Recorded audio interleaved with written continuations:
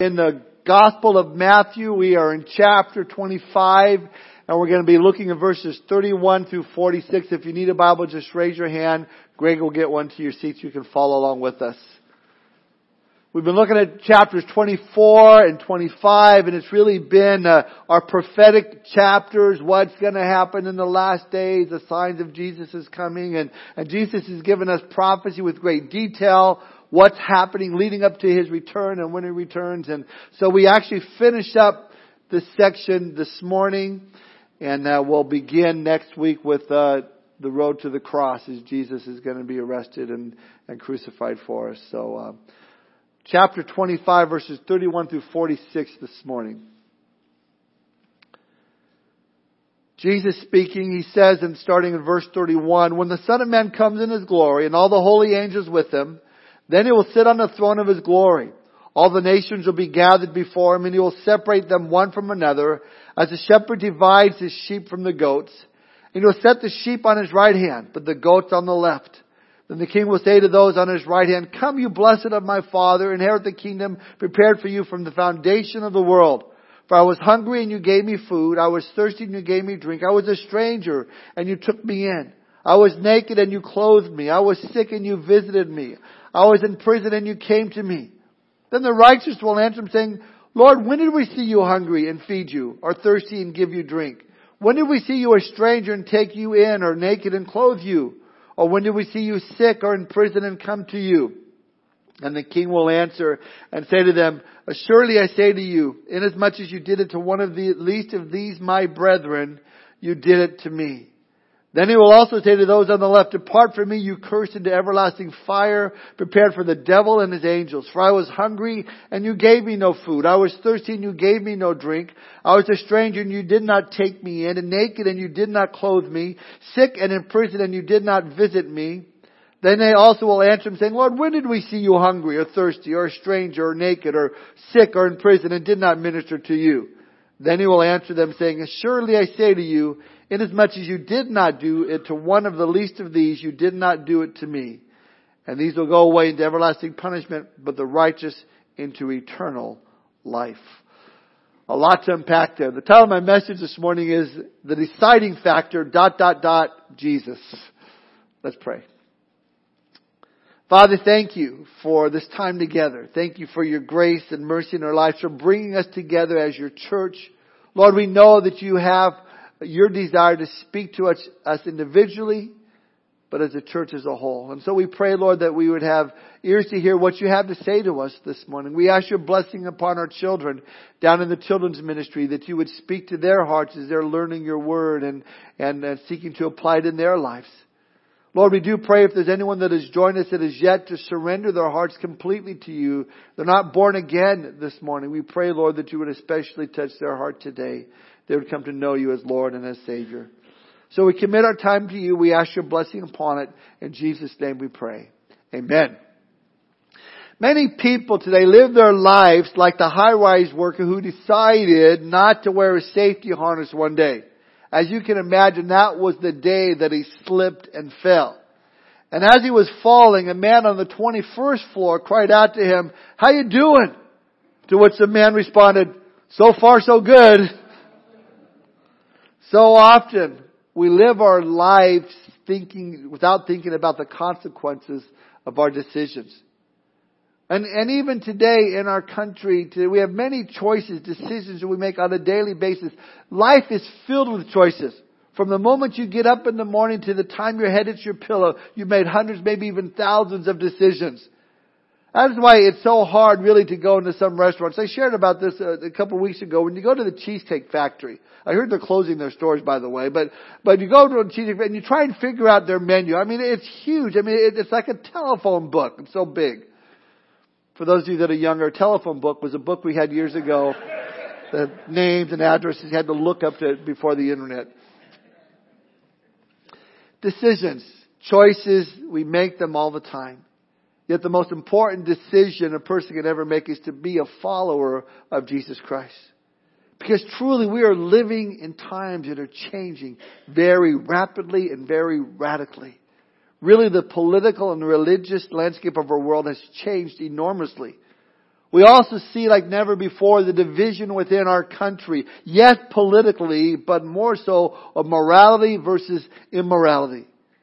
Yet what we're looking at this morning is Jesus Christ is going to bring about even the biggest division here. Because here in Matthew 25, we've been looking at these parables, and in each parable, in each case, it's resulted in an unalterable division between two groups of people. The division is between those who are ready and those who are not. And the Lord knows those who are not. And these are stories about the final judgment. And actually the root meaning for the word judgment is division. In the case of the bridesmen, we saw in the beginning of the chapel, bridesmaids rather, 5 go to the banquet, 5 are shut out. In the case of the servants, 2 are commended and 1 is judged. In the case of the sheep and the goats, as you'll see, the sheep inherit the kingdom that has been prepared for them, while the goats receive the eternal punishment.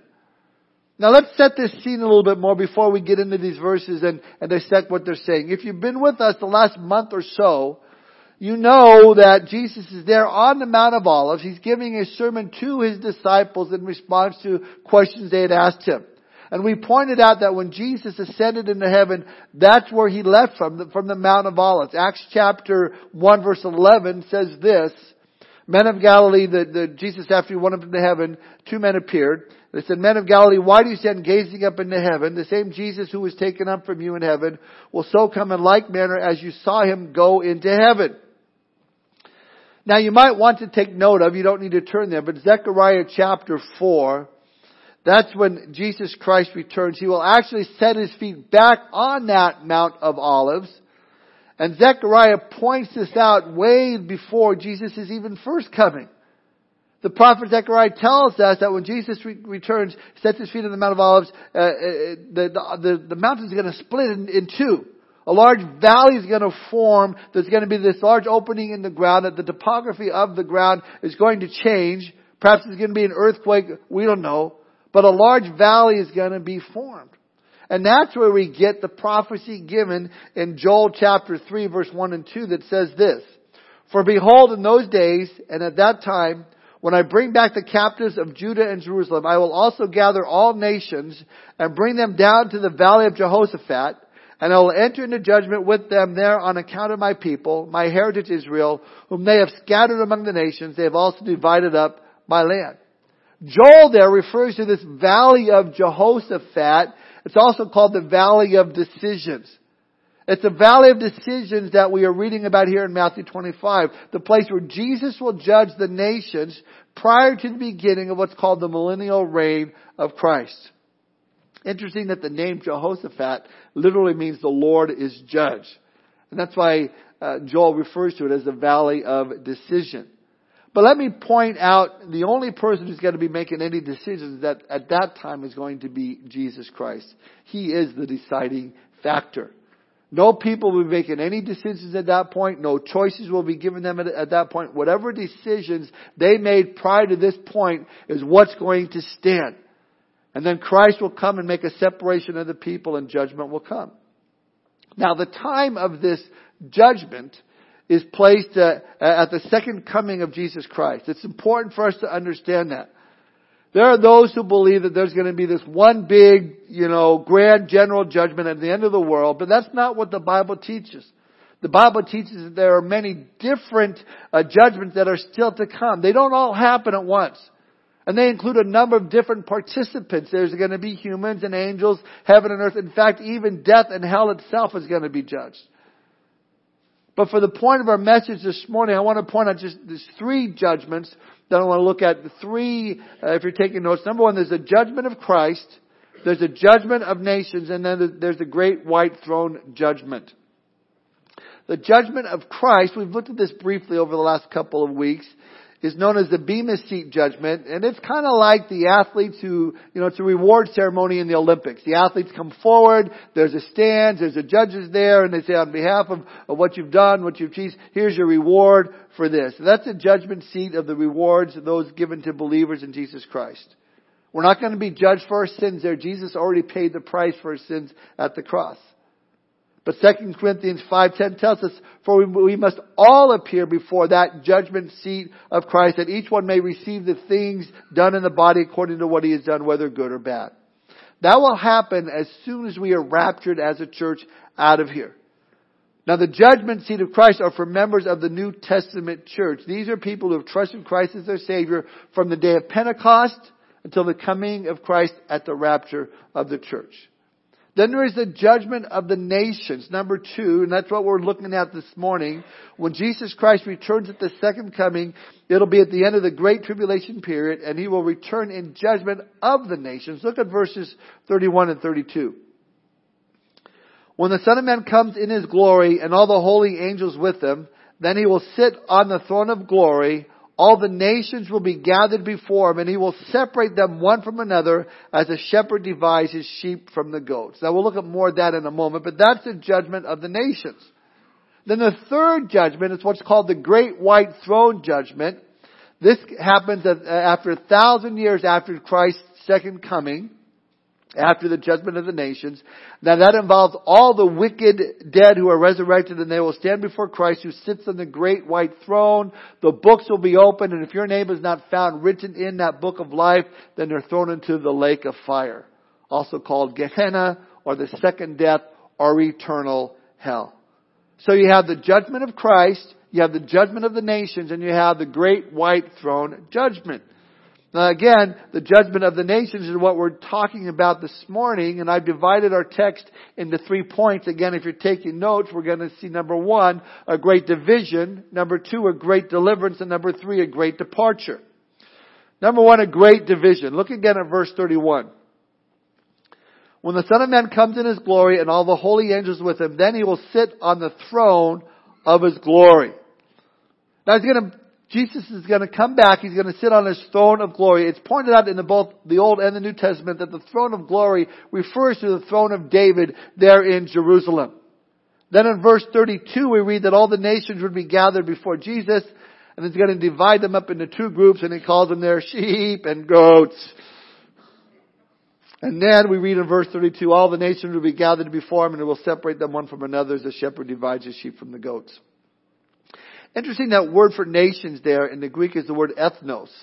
It's where we get our English word ethnic from, and it's a word that's used a lot in Scripture. It's nearly translated 100 times as Gentiles. So the nations that Matthew or Jesus is referring to here are the Gentile nations of the world who will still be alive at the end of the Great Tribulation period when Jesus Christ returns. And then in verse 33, and He will set the sheep on His right hand and the goats on the left. So these nations are going to be divided in 2, sheep and goats. The sheep are the Gentiles again who are alive, who have come to Christ. They've survived the tribulation period. Now they are alive at the second coming of Jesus Christ, and He's going to invite them into that 1,000-year millennial reign of Christ. The goats, on the other hand, are those who survive the tribulation period, but they're not believers. They've not made a commitment to Jesus Christ, and they'll be sent away immediately into destruction. Now, these goats, these unsaved, for many of them, they would have taken the mark of the beast.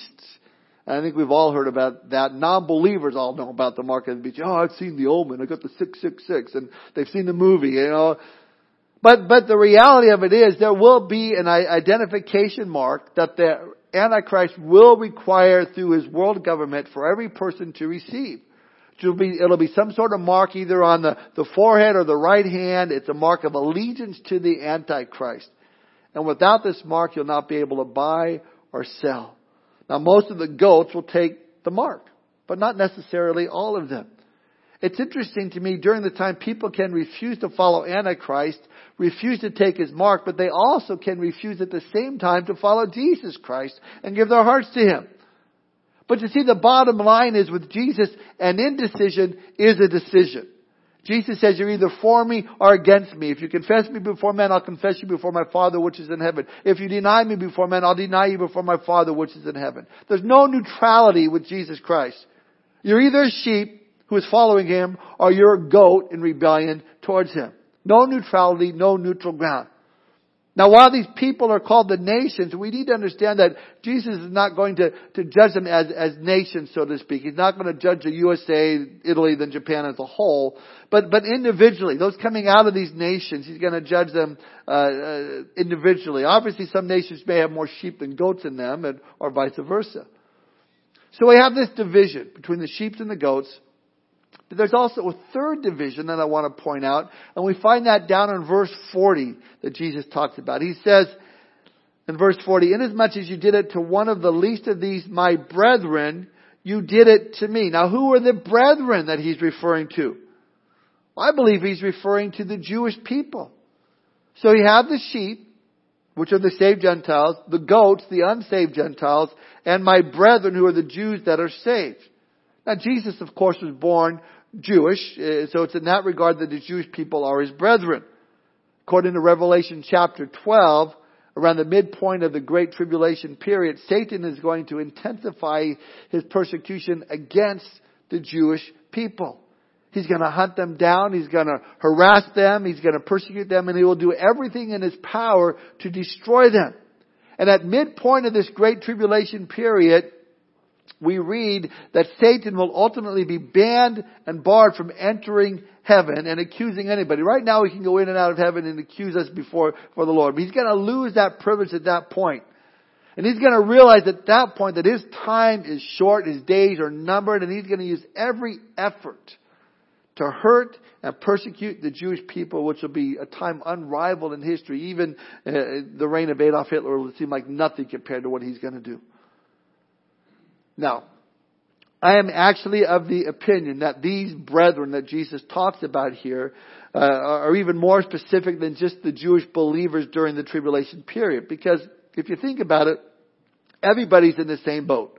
For those that go into the Great Tribulation period that are not raptured, if you then become a believer, you don't take the mark of the beast, which you wouldn't do, then there's going to be consequences, as I said already. You wouldn't be able to buy or sell or anything like that. Life is going to be extremely difficult. You're going to be on the run. You're going to be hunted down. And in that respect, it's going to be hard for anybody during that time. And so I'm of the opinion that the brethren spoken of here, Jesus is referring to, is more specific. I think that He's referring to the 144,000 Jewish evangelists whom the Lord is going to ordain and raise up to proclaim the everlasting gospel during that 7-year tribulation period. You find that in Revelation chapter 7 and Revelation chapter 14. There's 12,000 from each of the tribe of Israel, 144,000. And they're going to receive a special mark, a seal from the Lord that says they belong to God. It's as though God is saying, personal property of God. And the Bible teaches that they're going to proclaim the gospel during the tribulation period. And we're told in Revelation 7 that because of their efforts, a great multitude of people from all over the world will turn to faith in Jesus Christ. And so because of their efforts, the gospel is going to go forth at that time and many will be saved. So that's why I think that that's who Jesus is really referring to here in this text and helping other believers as a reference to those 144,000 Jewish evangelists. But really the primary focus of this passage is the other two groups that are identified here, the sheep and the goats. First, Jesus talks about the sheep that are helping these Jewish people during the tribulation period, and then He'll talk about the goats. And this brings us to point number 2, a great deliverance. Let's go back and read about these sheep. Look at verse 34 through 40. Then the king will say to those on his right hand, "Come, you blessed of my Father, inherit the kingdom prepared for you from the foundation of the world. For I was hungry and you gave me food. I was thirsty and you gave me drink. I was a stranger and you took me in. I was naked and you clothed me. I was sick and you visited me. I was in prison and you came to me." Then the righteous will answer him, saying, "Lord, when did we see you hungry and feed you, or thirsty and give you drink? When did we see you a stranger and take you in, or naked and clothe you? Or when did we see you sick or in prison and come to you?" And the king will answer and say to them, "Assuredly I say to you, inasmuch as you did it to one of the least of these my brethren, you did it to me." So now we see a great deliverance. These sheep are delivered to enter into the millennial reign of Christ, the millennial kingdom. They've survived the horrors of the Great Tribulation period. And this passage describes these group of Gentile believers, these sheep having extended many kindnesses and helps to the Lord by helping other people. And so they asked Jesus to explain. And Jesus says, don't you realize every time you risked your life, every time you took an extra step forward to help one of these Jewish brethren of mine, you really were doing it as unto me. Now here's a very, very important point I don't want you to miss. Notice with me that on this particular judgment, Jesus is not necessarily commending them for their great works spiritually. You know, He's not saying, oh, because of your great preaching or because of your prayers or because of your performing miracles. It was because of this very simple task, an incident of compassion and kindness towards other people, providing food, water, clothing, encouragement to other people. Now think about how this can apply to us. Most of us have not been called by God to be a teacher or a preacher. Some of us have maybe, but primarily most of us haven't. But yet there's something that God has called each one of us to do as believers, and that is to put our faith into action. Put feet to our faith. James talks about that in James chapter 2, verse 15 through 17, when he says, if a brother or sister is naked and destitute of daily food, and one of you says to them, depart in peace, be warmed and filled, but you do not give them the things which are needed for the body, what does it profit? Thus also faith by itself, if it does not have works, is dead. Think about for a moment what it's going to be like for these believers that come to faith in Christ during the Great Tribulation period. Most of us won't be there. I hope none of us will be there. But think about what life will be like during the Great Tribulation period. The believers, they are on the run from the Antichrist. They can't buy, they can't sell anything. Everybody is looking for them. There are, wanted posters all over the place. America's Most Wanted. The groups of people that are out to kill them. And they're hiding.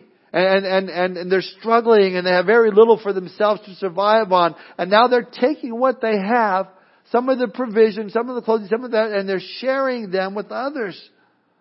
Think about how difficult that will be. Now compare that to where we are at today.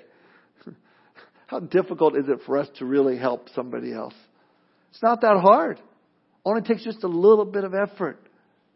Now again, if you're a Christian believer right now, you're not going to have any part in this judgment that we're reading about, but neither can we say that it doesn't apply to us. Because it does. Because we have opportunity after opportunity to put our faith into action right now. Because once we've been raptured, once we're out of here, we no longer have any more opportunities. Our opportunities will be gone. That's it. Reminds me of the story about Queen Mary years ago who got caught in a rainstorm and she went to the porch of this home that she knocked on this door. Now, understand when the queen goes out, she doesn't look like she's a queen. She kind of goes incognito so no one would recognize her. Otherwise, she couldn't really go out. But she got caught in this rainstorm and she knocks on this door and this lady answers the door and the queen says, can I trouble you to borrow an umbrella from you? I promise I'll return the umbrella promptly to you. Well, of course, the woman didn't recognize that it was the queen, and she went, instead of giving her nice new umbrella, understandably so, she dug in her closet and found out an old tattered umbrella that she had, and she apologetically handed it over to the woman that she didn't recognize as the queen, and said, well, this is all I have, hope you enjoy it, sorry, I don't have something better. Next day there was a knock on the door, and it was this time a man wearing a royal uniform, carrying that tattered umbrella, giving it back to this woman, thanking her with a card from the queen, saying, thank you for loaning me your umbrella. I mean, stunned, the woman began to burst into tears. What an opportunity I missed because I did not give the queen my very, very best. Listen, we have an opportunity right now to give our Lord, our King, the very, very best that we can. We need to take those opportunities. Now I need to reemphasize this point one more time because it's important. There are those who read this and what Jesus is saying here and they falsely conclude that, this is saying that we can be saved by our good works. If we feed hungry people, and if we give them clothes to wear, and if we go visit them in prison, and if we help them when they're sick, then we get to go to heaven. That's not what Jesus is saying here. And if we don't do those things, then we're going to go to hell. That's not what Jesus is teaching. The Bible is very, very clear. It's by grace we've been saved through faith, not of works, lest any man should boast. It is a gift of God. So this is not teaching salvation by works. He's saying that evidence of your faith and salvation, you're going to help these Jews that are persecuted. These my brethren during the great tribulation, and those that didn't help them are showing the fact that they are unregenerated. They were never saved to begin with. Now the kingdom that these saved get into is the 1,000-year millennial reign of Christ. Where look at verse 34, the Lord says, "Come you blessed of my Father, inherit the kingdom prepared for you from the foundation of the world." I mean, what a blessing Jesus grants to these tribulation saints, these faithful believers that come out of the tribulation to go into the millennial reign of Christ. Now there are many passages all through Scripture that talk about the millennium. In the Old Testament especially. But the best New Testament passage is Revelation chapter 20. There we get a pretty good description of the millennium. 6 times in Revelation chapter 20, we're told that the millennium will last 1,000 years. Now, by the way, the word millennium is not found in your Bible. If you go to look for it, you're not going to find it. It's really 2 Latin words, which means 1,000 and year, and therefore we get our word millennium from. So when the Jehovah's Witnesses and the Mormons come knocking on your door and they like to point out that the words millennium and Trinity are not found in the Bible, though those words, what they mean, are clearly taught in the Bible, rather than argue with them, I simply remind them that the words Jehovah's Witness and Mormon are not found in the Bible either. So there you go. But when it comes to the millennium, some Christians say that the Bible is not speaking of a literal 1,000-year reign of Christ. They say it's symbolic. Listen, Revelation 20 could not be more literal. Now another group of believers say, well, Jesus is coming, but not until the end of the millennium. But again, that's not what the Bible teaches. Some people teach that we are in the millennium. I got to tell you, if we are, I'm greatly disappointed. It's not at all what the Bible says it's cracked up to be. Now I don't have time to go into each and every argument for premillennialism, postmillennialism, amillennialism, but the bottom line is if you use proper grammatical and historical principles of interpretation, I believe you can come to no other conclusion that Jesus Christ will have a literal return, a literal reign on earth that will literally last for 1,000 years. This happens after the Battle of Armageddon, after the second coming, after our Lord has returned, and we have returned with Him. Heaven has now come to earth, and the prayer of Christ has been answered. Thy will be done on earth as it is in heaven. We as believers will be ruling and reigning with Jesus Christ during those 1,000 years. Now there are many verses that talk about the millennium. Let me just share with you 6 characteristics of a millennium, because sometimes you think, well, if I die, I'm going to go to heaven. I'll be in heaven. I don't want to come back on the earth. And it's like, no, I mean, I thought we were going to go to heaven. But why are we back on the earth? What are we going to do on the earth? Let me tell you about the millennium, what it's going to be like. I'll give you some verses. There's 6 of them. 6 characteristics of the millennium. Number 1, there's finally going to be world peace.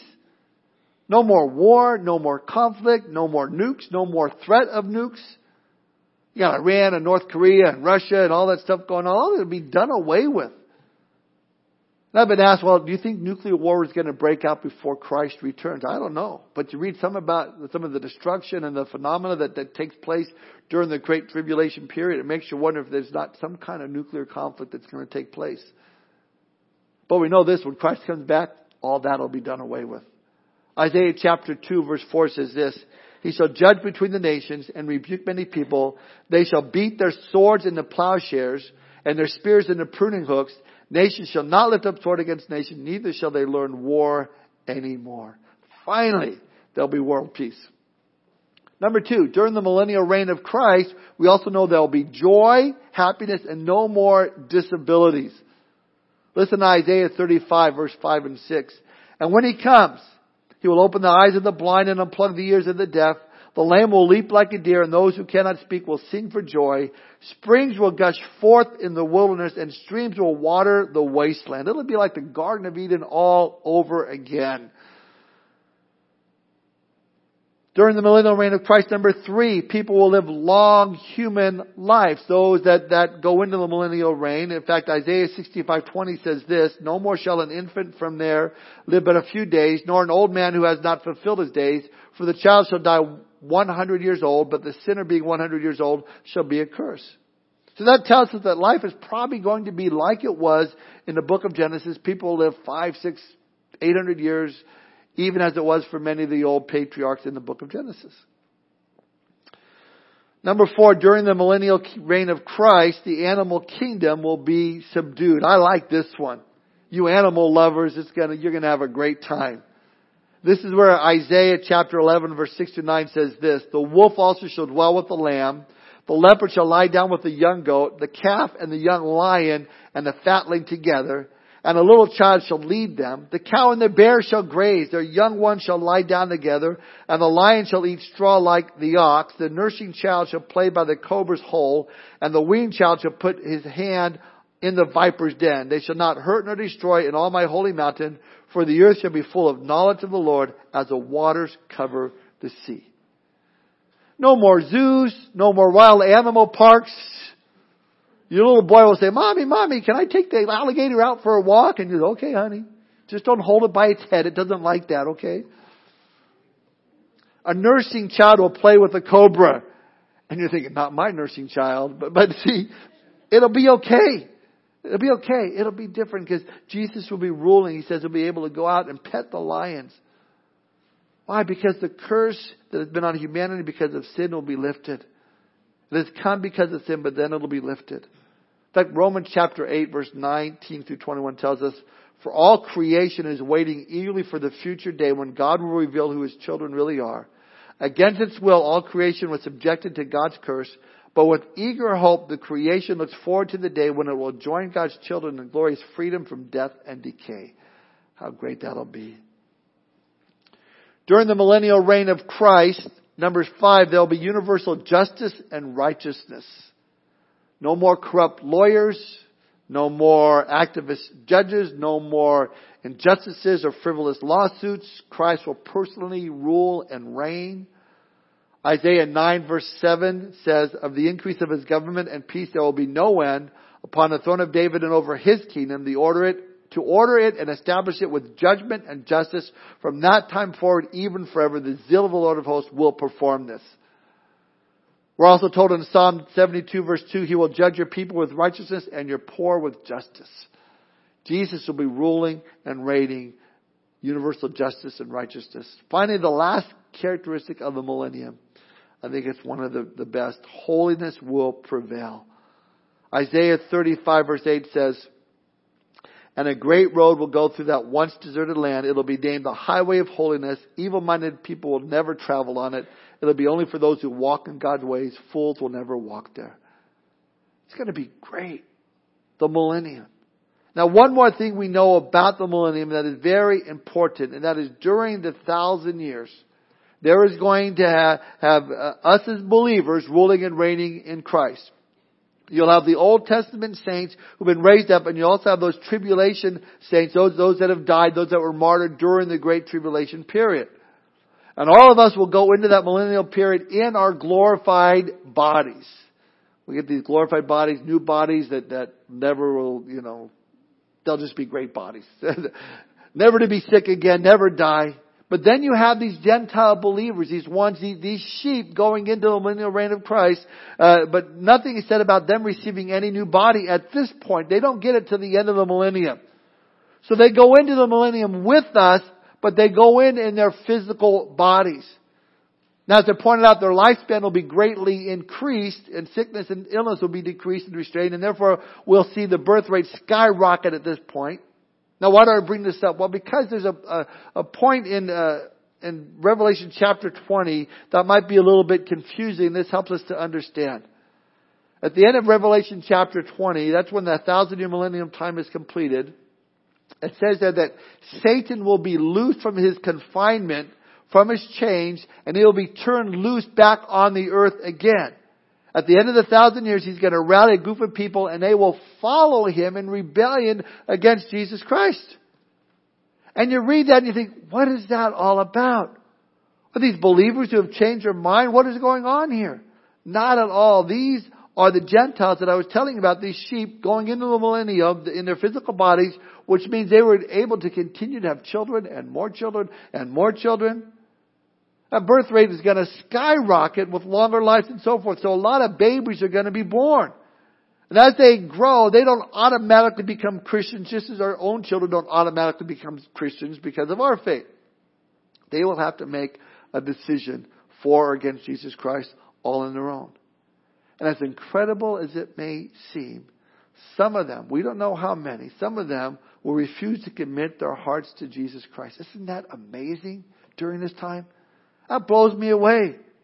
They will not be able to rebel outwardly because Christ will be in full control and full authority. He won't allow that to happen. But in their hearts, they're going to be thinking, one day I'm not going to be under His rule. I'm not going to be under His reign. And they're not going to want to surrender their hearts to Jesus. They're not going to be believers. So that when Satan is loose at the end of those 1,000 years, some of these people, they're going to follow after him in rebellion. But we know Christ is going to judge them right on the spot. Now, you read that, you hear that, and you go, how can something like that happen? I mean, here is Jesus ruling for 1,000 years with perfect righteousness and justice. How would these people not want to follow the Lord? Well, I don't know how to answer that, but just to say that's exactly what happened some 2,000 years ago when Jesus came the first time. I mean, didn't they hear His teaching? Didn't they hear and see the miracles? Didn't they experience the divine love that He brought into the world? And yet how many people rejected Christ back then when they had all that evidence right before them? And sadly, the same thing is, to some degree, is going to happen again at the end of the millennium. Now, let's get back to our text and look at the final section for just a moment. Look now at verses 41 through 46. We get to the goats. Verse 41. Then He will also say to those on the left hand, depart from me, you cursed, into everlasting fire prepared for the devil and his angels. He says, for I was hungry and you gave me no food. I was thirsty and you gave me no drink. I was a stranger and you did not take me in. Naked and you did not clothe me. Sick and in prison and you did not visit me. Then they also will answer Him saying, Lord, when did we see you hungry or thirsty or a stranger or naked or sick or in prison and did not minister to you?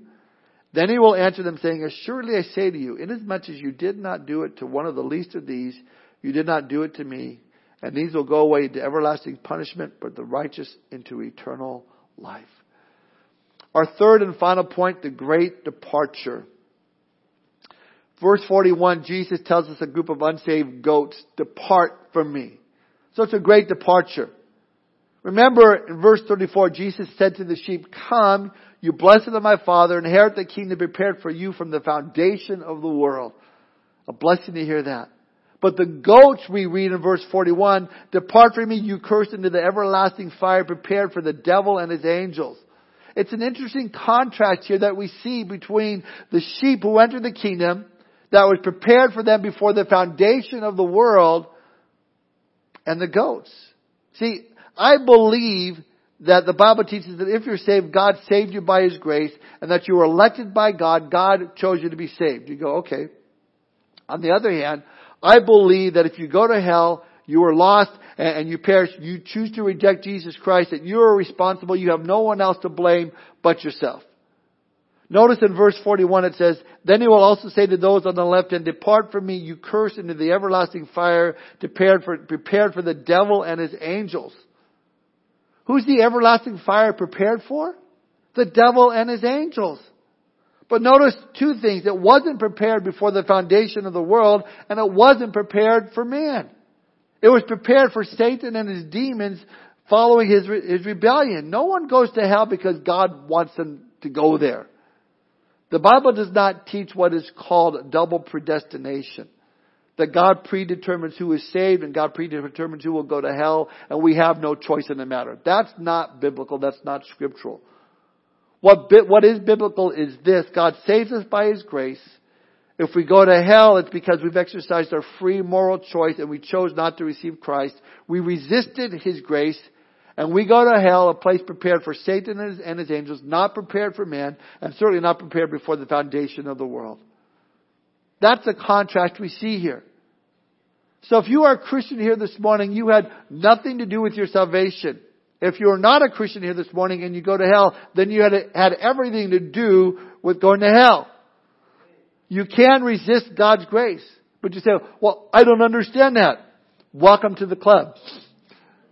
I don't understand it either. But it's what the Bible teaches. I just thank God that I'm chosen. I just thank God that I'm saved. Well, I have to pray and I have to choose to ask Jesus to forgive me my sins, and I have to put my faith and trust in Him. Yes, absolutely you do. And that's a wonderful thing to do. But after you do, what you find out is Jesus saying, you haven't chosen me, but I've chosen you.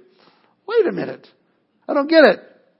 You'll never get it. Just be glad you're chosen. Just believe it.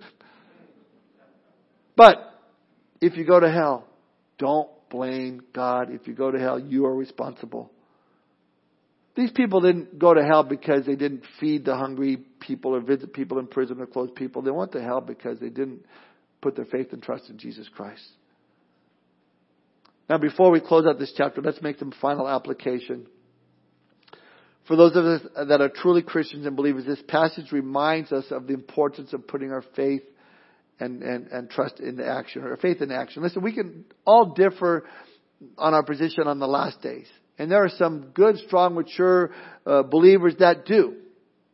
But one thing is clear. Judgment is coming. And until it gets here, Jesus is looking for us while we wait to be faithful, to reveal Him to the world by being gracious and kind, and to demonstrate the love and nature of Christ by loving and reaching out to those that are hurting. And I don't have to tell you, there's a lot of people that are hurting in this world today. There are neighbors, there are co-workers, people that come into the church, people that we meet outside the church, people that they can't get to church. It's not hard to find hurting people who need help. And the Lord desires to use us to be that vessel to reach them. And oftentimes we pray, and we should, for people, but God may want us to be that answer to prayer. Not just to pray, but to be a part of the solution to reach people with the love of Jesus Christ. And let us never forget that in so doing, when we minister to other people, we are really ministering to our Lord Himself. I like what John Wesley said. He said this: do all that you can, or do all the good you can, by all the means you can, and all the ways you can, and all the places you can, and all the times you can, to all the people you can, as long as you ever you can. I mean, as long as we have opportunity, let's go for it. Because soon those opportunities are going to be gone. There'll be no more chances for us as believers once Jesus comes to take His church home. What do you mean His church? Only those who are born again today. When will He come? At any time. Let me tell you, there's no prophecies. There's no signs that have to take place. We're not looking for the abomination of desolation. We're not looking for the sun to turn black and the moon to stop shining and the stars to fall out of heaven. We're looking for Jesus Christ to come back for His church. And that's the next thing to happen in that prophetic timeline, is the rapture of the church. And that could happen at any given moment. I've said this before. Jesus could come back for His church even before I finish my sermon this morning. He could come back right now. Right now. Now. One of these days I'm going to say that in a sermon. He's going to come back. It could be in the last few seconds of the service. The rapture could happen. And if you're not born again, you're not in the kingdom of God, then you're going to be forced to go through the great tribulation period. Yeah, there'll be opportunities to come to Christ after the rapture of the church. But at that point in the great tribulation, you're going to have to die for your faith. It's been rightly said, if you can't live for Christ now, what makes you think you can die for Him then? But when it comes to the second coming of Christ, as it was for those 5 foolish virgins, the door's going to be shut and it's not going to be opened again. As it was the man who buried his talent in the dirt, he'll be cast into outer darkness where there'll be weeping and gnashing of teeth. And as it is with the goats, where Jesus says, depart from me into everlasting fire prepared for the devil and his angels, it'll be for all those who don't come into a saving knowledge of Jesus Christ. Man, so much better to know that you know that you know that you're saved now than to take your chances. To know that you're born again, that the Holy Spirit lives inside of you, that you've accepted Christ as your Savior and Lord, you repented of your sin, and you put your faith and trust in Him. See, as we close this morning, as we enter in a time of communion, let me ask you, if Jesus Christ came today for His church, would you go up in the rapture? If the rapture happened right now, this moment in the church, would you be the only one sitting here and everybody else gone? I mean, that would be so freaky, wouldn't it? I mean, whoa, everybody's gone. I'm sure when it happens, there's going to be some churches that are just going to keep going like nothing's ever happened. Some pastors that will keep preaching. Yeah. But this morning, I need to ask the question, are you ready? Have you accepted Jesus Christ as your Lord and as your Savior? Are you born again? Because then once you are, and if you are, then the question becomes, what opportunities are you going to choose to serve the Lord? Are you faithful? Are you ready? Are you really faithful with the doors God's opened for you, the opportunities He's given to you? Are you doing faithfully what He's called you to do? See, our life should show the evidence that we are saved, so that if someone is hungry, we would feed them. If someone is naked, we can clothe them. If someone is in prison and is sick, we visit them. And as believers, we should be making a stand against abortion, a stand against the sin of adultery, the sin of homosexuality. Speak out against the sin, not the sinner. Why? Because that's what Christians do. That's what we should do. And we should do it in love and grace. So are you ready? Are you serving? And are you faithful? So we're going to end our time of communion. Really, a time of communion is a time to remember what Jesus did for us. It's to remember when Jesus tangibly showed His love for us by dying on the cross. When we partake of communion, we do it, the Bible says, in remembrance of Him until He comes again. Now, I don't know if you have a loved one that has gone home to be with Jesus and heaven, but from time to time you may pull that old photograph out of a box of pictures and you look at that picture of them. You go, oh, I remember when that was taken. Oh, I remember this person. Oh, all that they did for me growing up. Maybe it's a parent. How wonderful this person was. How much I love them. That's what Jesus is asking us to do at the communion table. To remember, to take a look at Him. Remember what He's done for us. He paid the price for our sins. The love that He has for us. That's why communion is only meant for believers in Jesus Christ. A non-believer is like looking at a picture of someone you don't know. What's the point? In fact, you are warned not to partake of communion if you are not a believer. We're told in 1 Corinthians 11:27, for every time you eat this bread and drink this cup, you are announcing the Lord's death until He comes. So anyone who eats this bread or drinks this cup of the Lord unworthily is guilty of sinning against the body and blood of the Lord. That is why you should examine yourself before eating the bread and drinking the cup. So examine our lives. We want to make sure first and foremost we're a follower of Jesus Christ. Ask Him to forgive you of your sin. But as believers, examine our lives as we come to the communion table. Yes, communion is for believers, but not perfect believers. If it were, then none of us could receive communion. It doesn't say you have to be worthy to receive communion. It does say not to receive it unworthy in an unworthy manner, which means don't disrespect what it represents. The elements aren't holy, but our God, whom it represents, are. So I look at my life and I say, Lord, where do I need to be spiritually? Where am I at right now with my walk with the Lord? Have I been allowing this world to mold me into its shape, or have I been allowing the Holy Spirit to mold me into His shape? It's a time to examine our lives. Let's pray. Lord, we thank You for this time this morning, Lord. I do pray if there's anyone here that does not know You, Lord, that they would make sure that they know You. They would turn from their sin this morning. They would say, Lord Jesus, forgive me my sin. I commit my life to You now.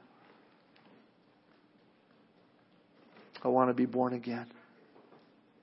Lord, we know that Your word says that he who has the Son has life. He who has not the Son has not life. And so when You make that commitment to the Lord Jesus Christ, You promise to come into our hearts, to fill us with Your Spirit, that we are born again. We're new creatures in Christ. So I pray, Lord, if there's anyone here that has not done that they would do so this morning as we prepare to receive communion. For us as believers, Lord, we ask that You would examine our hearts and show us, Lord, areas that we might need to purge from our lives. Paul talks about letting the weight and the sin that so easily besets us, to cast it aside, to let go of. Lord, maybe there's some things in our lives that we need to cast aside, to let go of, that's been slowing us down. Lord, help us as we prepare our hearts for communion to recognize what those areas are, confess it, and turn from them. Thank You for Your love and grace. Thank You for this time this morning. In Jesus' name we pray. Amen.